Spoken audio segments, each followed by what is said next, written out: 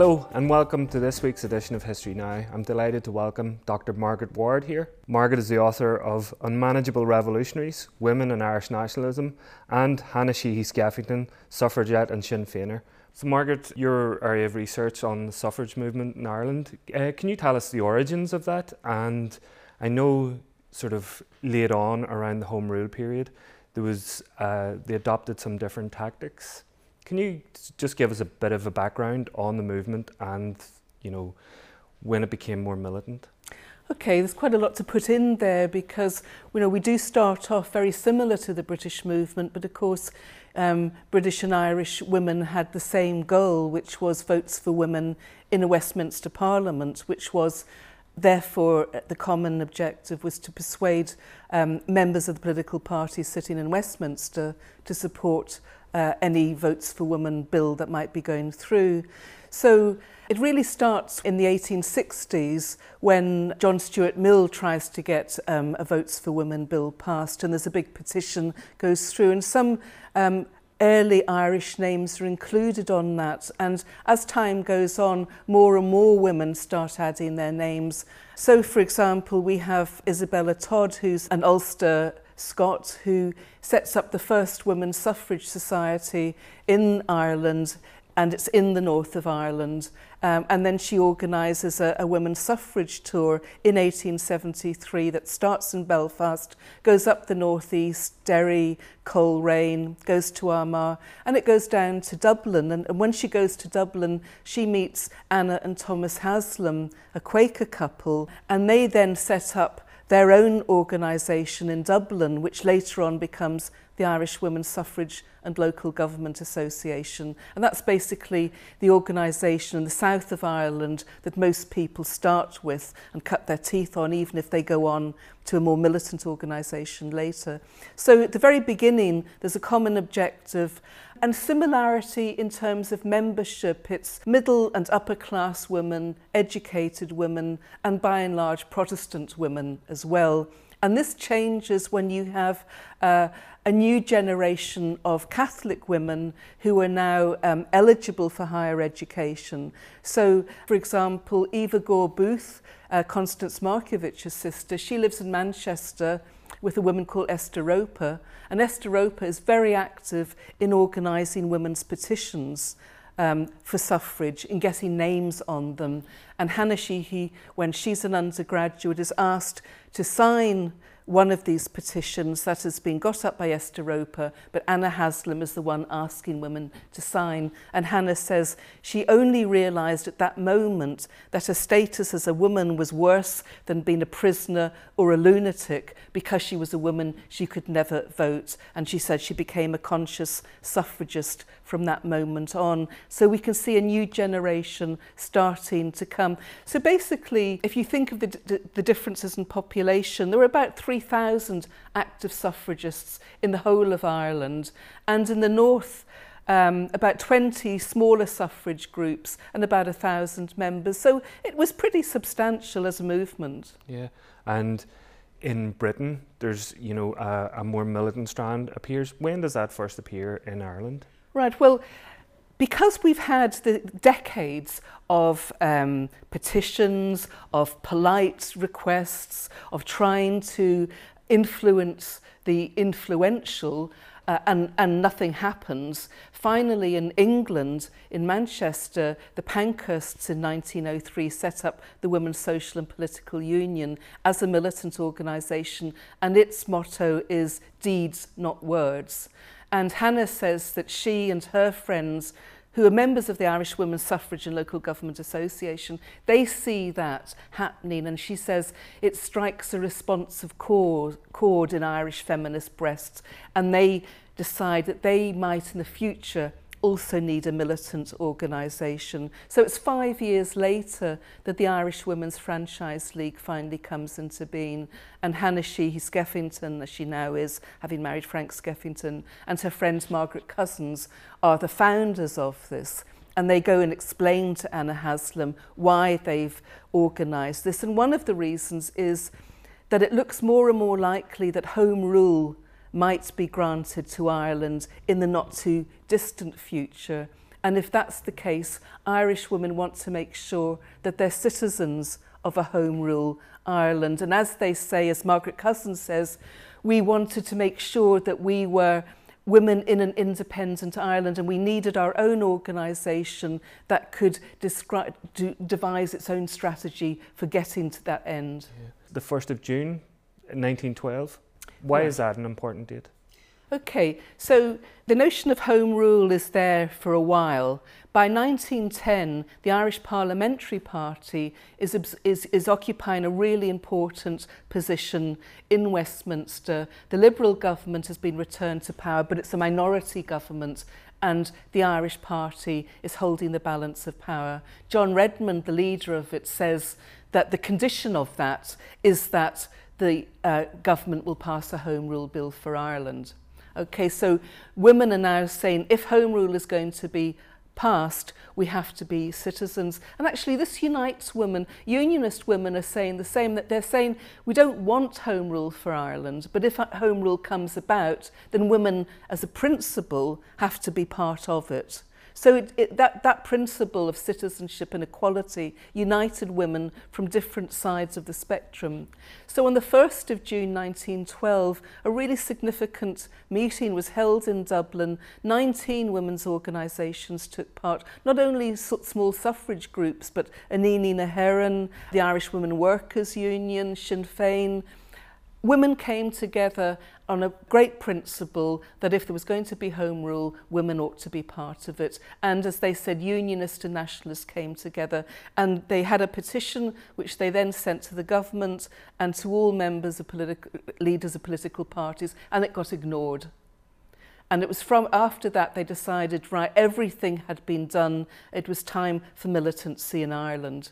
And so on the 13th of June, 8 members of the Irish Women's Franchise League took different buildings connected with government, the post office, the custom house, and most famously Dublin Castle, the seat of British rule in Ireland, and they went and smashed windows. And those were the first suffrage prisoners in Ireland. And so one of those, in relation to Dublin Castle, was Hannah Sheehy Skeffington, who you've written a book on. Can you tell us about her motives? Or were there any personal motives? And I'm really interested in her choice of target in Dublin Castle. She said that she asked for Dublin Castle because she said she wanted to right the many wrongs. And so it was seen as this kind of oppressive centre of British rule over Ireland over the centuries. So she and Margaret Murphy went there at 4 or 5 in the morning to smash windows. I think she managed to smash about 19 panes before she was arrested, and because she was left-handed they grabbed her by the right at first, so she was able, she said, to get a few more panes in, and then they were arrested. But her granddaughter Micheline last year, in order to commemorate the first militant action in Ireland, petitioned Dublin City Council to put up a plaque.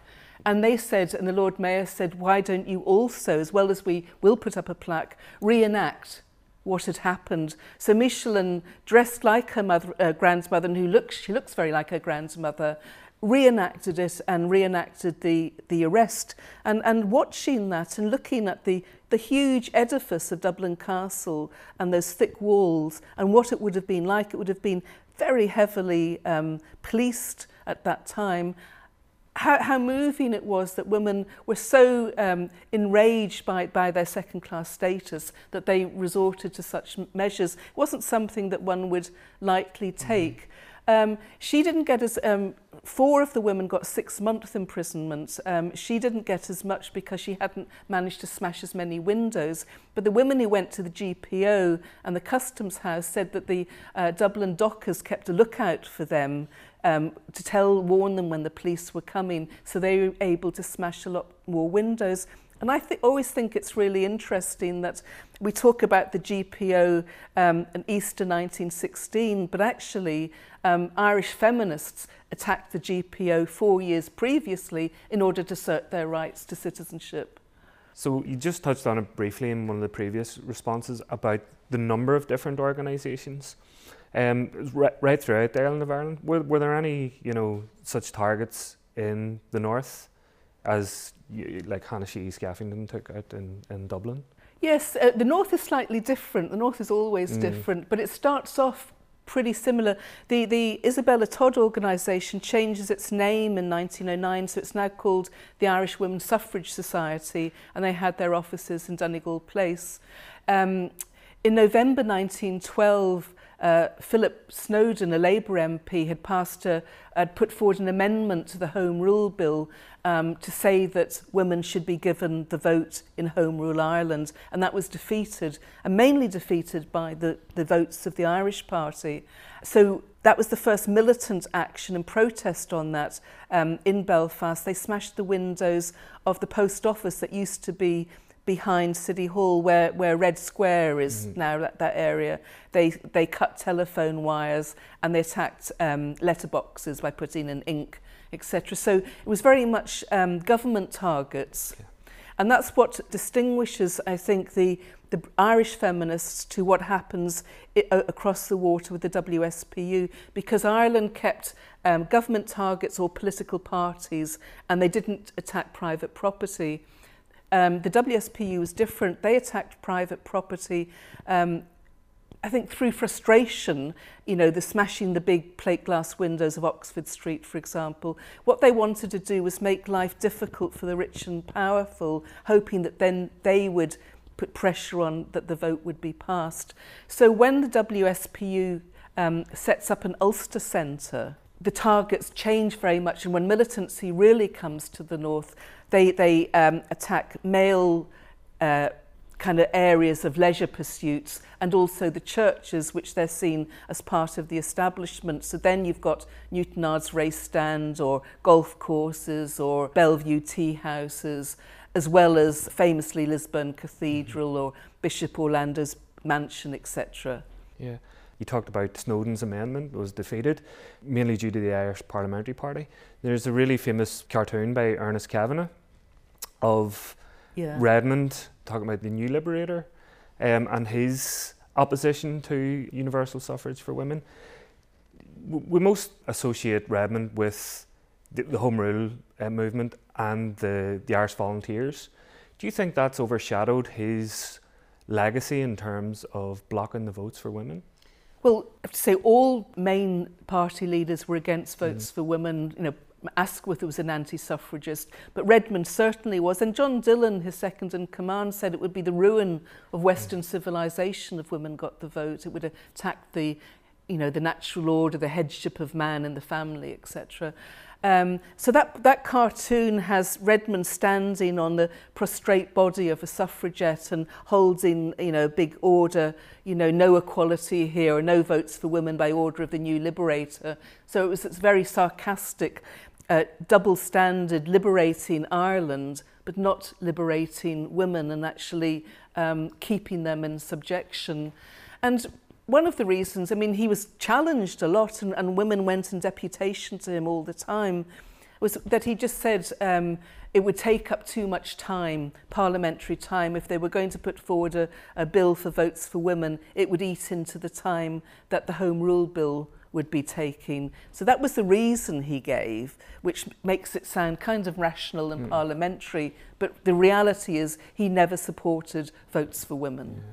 Ernest Kavanagh came from a very sort of radical family, including his sister, Maeve, and what activities was she involved in? Well, both of them were very much involved in Liberty Hall, and in fact, tragically, Ernest was shot dead on the steps of Liberty Hall at the beginning of the Rising.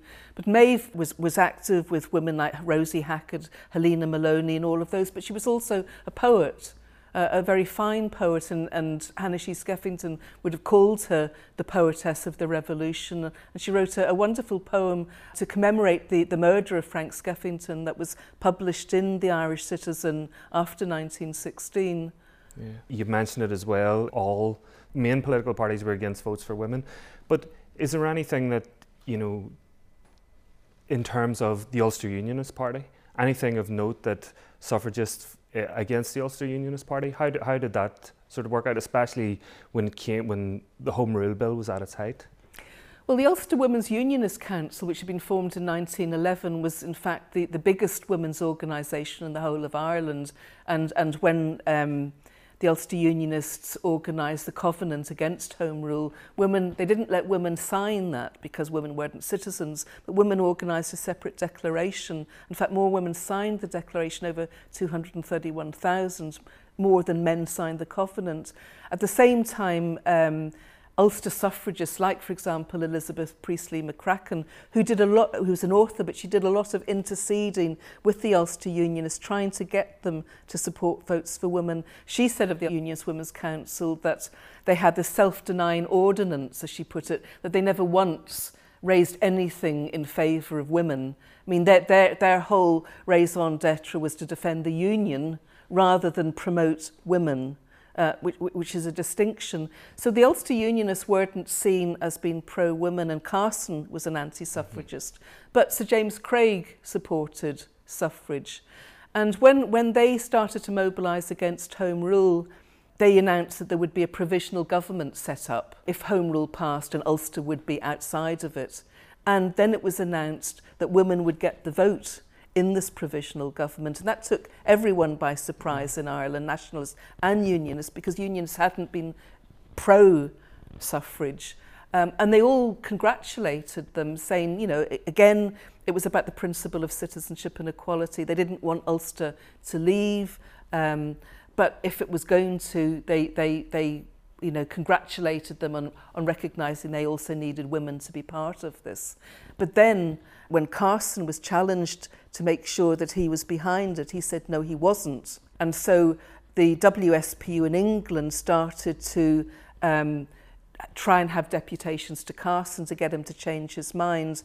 And Dorothy Evans became the organiser they sent over to Belfast to set up the Ulster Centre with 2 other women. So 3 of them, as paid organisers, tried to challenge the Ulster Unionists when they said no, women would not be given the vote in a provisional government. This was worse than never having promised it.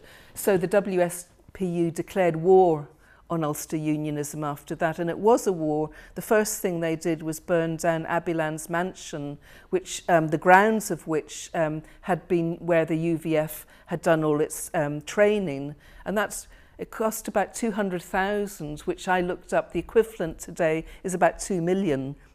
So this was serious arson, and they continued like that throughout 1914, right up to the outbreak of the First World War. Yeah. So when, you know, the Home Rule crisis hits its peak just before the First World War, how did that affect the suffrage movement, given that there were a number of different groups, some unionists, nationalists? It's very difficult. It's very difficult for nationalist feminists because, you know, it's that age-old problem. What do you put forward, or what do you give priority to? Is it the nation or is it women? You know, is it women's liberation before national liberation? You know, what do you do? So there were women like, for example, Mary McSweeney, who had been a member of the Munster Women's Franchise League. But once the Home Rule crisis came about, her priority then was the nation. And she started to engage in debate in the Irish Citizen. So did women like Rosamund Jacob, because they felt that, or Mary Hayden said, well, we know eventually that votes for women will come about. We know that that will happen, but we don't know if we'd ever have this chance of Home Rule again. This is an historic moment, and we've got to plump for that first. Whereas you had other women saying, no, women have been let down over centuries by men. We have to keep going now. If we don't have this... The other thing was that the clauses in the Home Rule Bill meant that for the first 3 years, the constitutional arrangements couldn't be changed. So what women were saying was, you're saying to us that we would have a free Ireland and for 3 years men would run it, and you're telling us that after 3 years that they're going to give us the vote. We can't believe those promises. If we don't get it actually included now, we feel it never will be included. So you can see how difficult those decisions must have been to take. Yeah, and then, of course, when the First World War comes along. Some suffragettes were anti-war and took a very anti-war stance. Can you tell us about that? And then if there were, you know, on the other hand, people who were not pro-war, but, you know, pro-defence of the empire? I would say there were three different reactions to the First World War. The first unambiguous one is the heading in the Irish Citizen, "Votes for Women, Damn Your War." And it's, you know, a strictly pacifist view. It sees the war as a war of imperialist powers. And it's completely against it. Hannah Sheehy Skeffington has a really impassioned article in the Irish Citizen talking about feminists now being told that they'll have to roll up the map of suffrage as the war happens. And what she urges women is not to take part in war relief work. She said it's not for women to cleanse the stench of the abattoir, because if you engage in war work, you're prolonging the war. You know, and that caused huge furore, just the language that she used. You had some women who didn't support the war exactly, but felt that if it was going on, they needed to support the kind of consequences of war. So you had, for example, Lady Aberdeen, the wife of the Lord Lieutenant, set up a suffrage relief committee. And she invited leading suffragists onto that. And so they would organise, for example, to make sure that women who were engaged in war work were given, you know, the proper kind of conditions.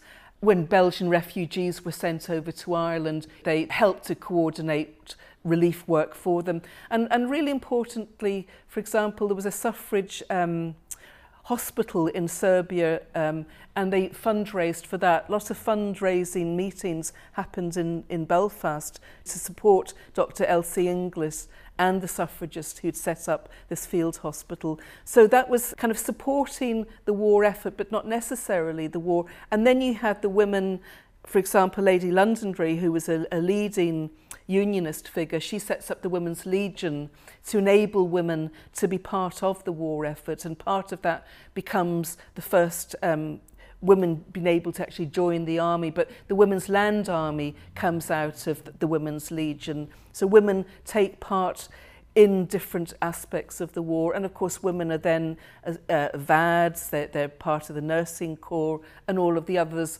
or they're part of the munitions factory. So in many other ways women are part of the war effort. And then you have women like Sylvia Pankhurst in England, again somebody else who's anti-war, and she comes over to Ireland in 1915 as part of her campaign to argue for equal pay for women engaged in war work, because they're basically cheap labour at this stage.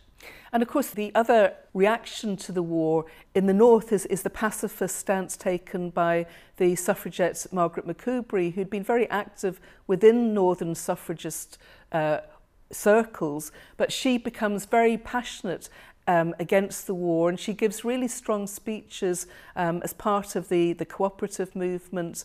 There's also a movement throughout Britain that starts off with a rent strike in Glasgow, but it's a means of linking anti-war and working class women, and Margaret McCoubrey gets involved in that.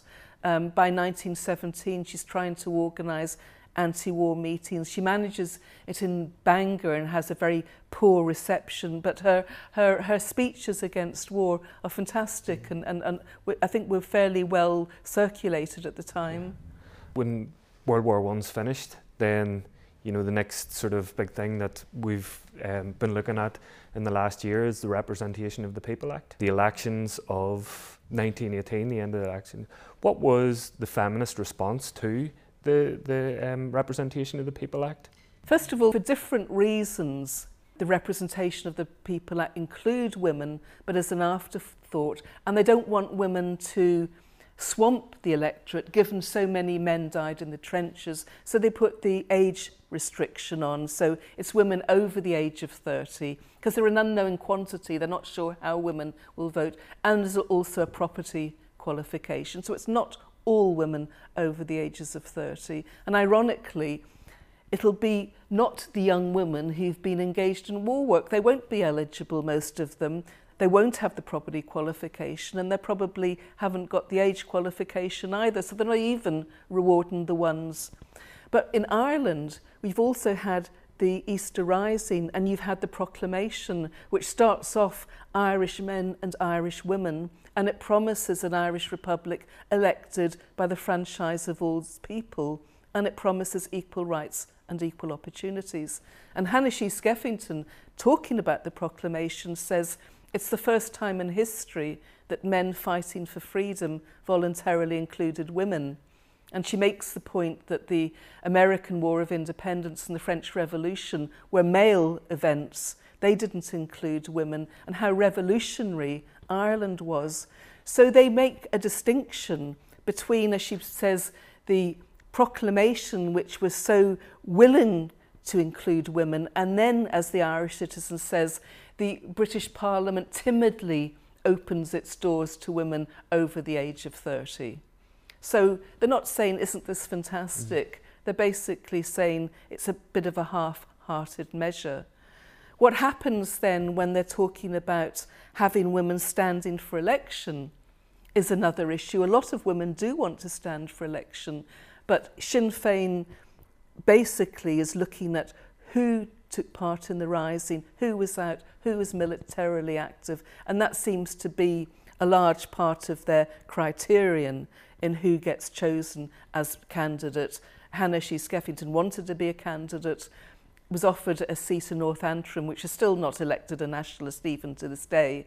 So she said she didn't want an unwinnable seat. Kathleen Clarke, the widow of Tom Clarke, wanted to be elected. Harry Boland and Michael Collins got somebody else in the seat that she wanted in Limerick. And there were other women as well. So you end up having Constance Markievicz as the candidate in Dublin and Winifred Carney as a candidate in East Belfast, both of whom were really important figures in the rising. Was there a sense of disappointment of it's same old type of thing once, you know, the 1919 elections coming on and all these men are getting chosen? What did that do to the suffrage movement then? There was disappointment, certainly, that women weren't chosen, but I think, but once Constance Markievicz was chosen, there was a determination to make sure that she would be elected. You know, because it wasn't a done deal, and Cumann na mBan and the Irish Women's Franchise League come together, because obviously she's in jail. She's not in a position to campaign on her own behalf. And so they mobilise on that, and there's huge delight. And she writes from jail, you know, a rallying letter hoping that she can make St. Patrick's a sort of central area for work for women. So she sees herself as being part of that movement as well as part of the wider nationalist movement. And it's slightly different in Belfast. Winifred Carney is supported by Cumann na mBan, by older nationalists like Alice Milligan, by Marie Johnson from the Labour and suffrage movement, but she doesn't have wholehearted support from Sinn Féin. They obviously see it as an unwinnable seat, and they're not going to put resources into it. So she is, and she has a different manifesto. She issues her own Workers' Republic manifesto. She would have liked to have stood for Labour if Labour had been putting forward candidates. So she has a really stirring election manifesto talking about, you know, getting rid of the capitalist class and having a position of equality where nobody's has their labour sweated.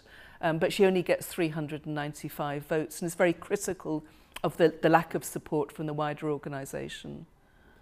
So Margaret, you've a revised book coming out on Hannah Sheehy Skeffington.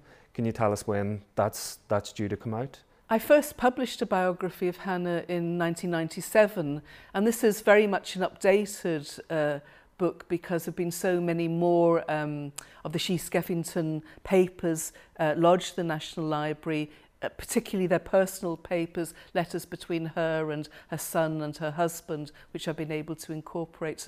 And also there's so many more archives available. So the book has grown extensively. So it'll be out in the autumn. Okay.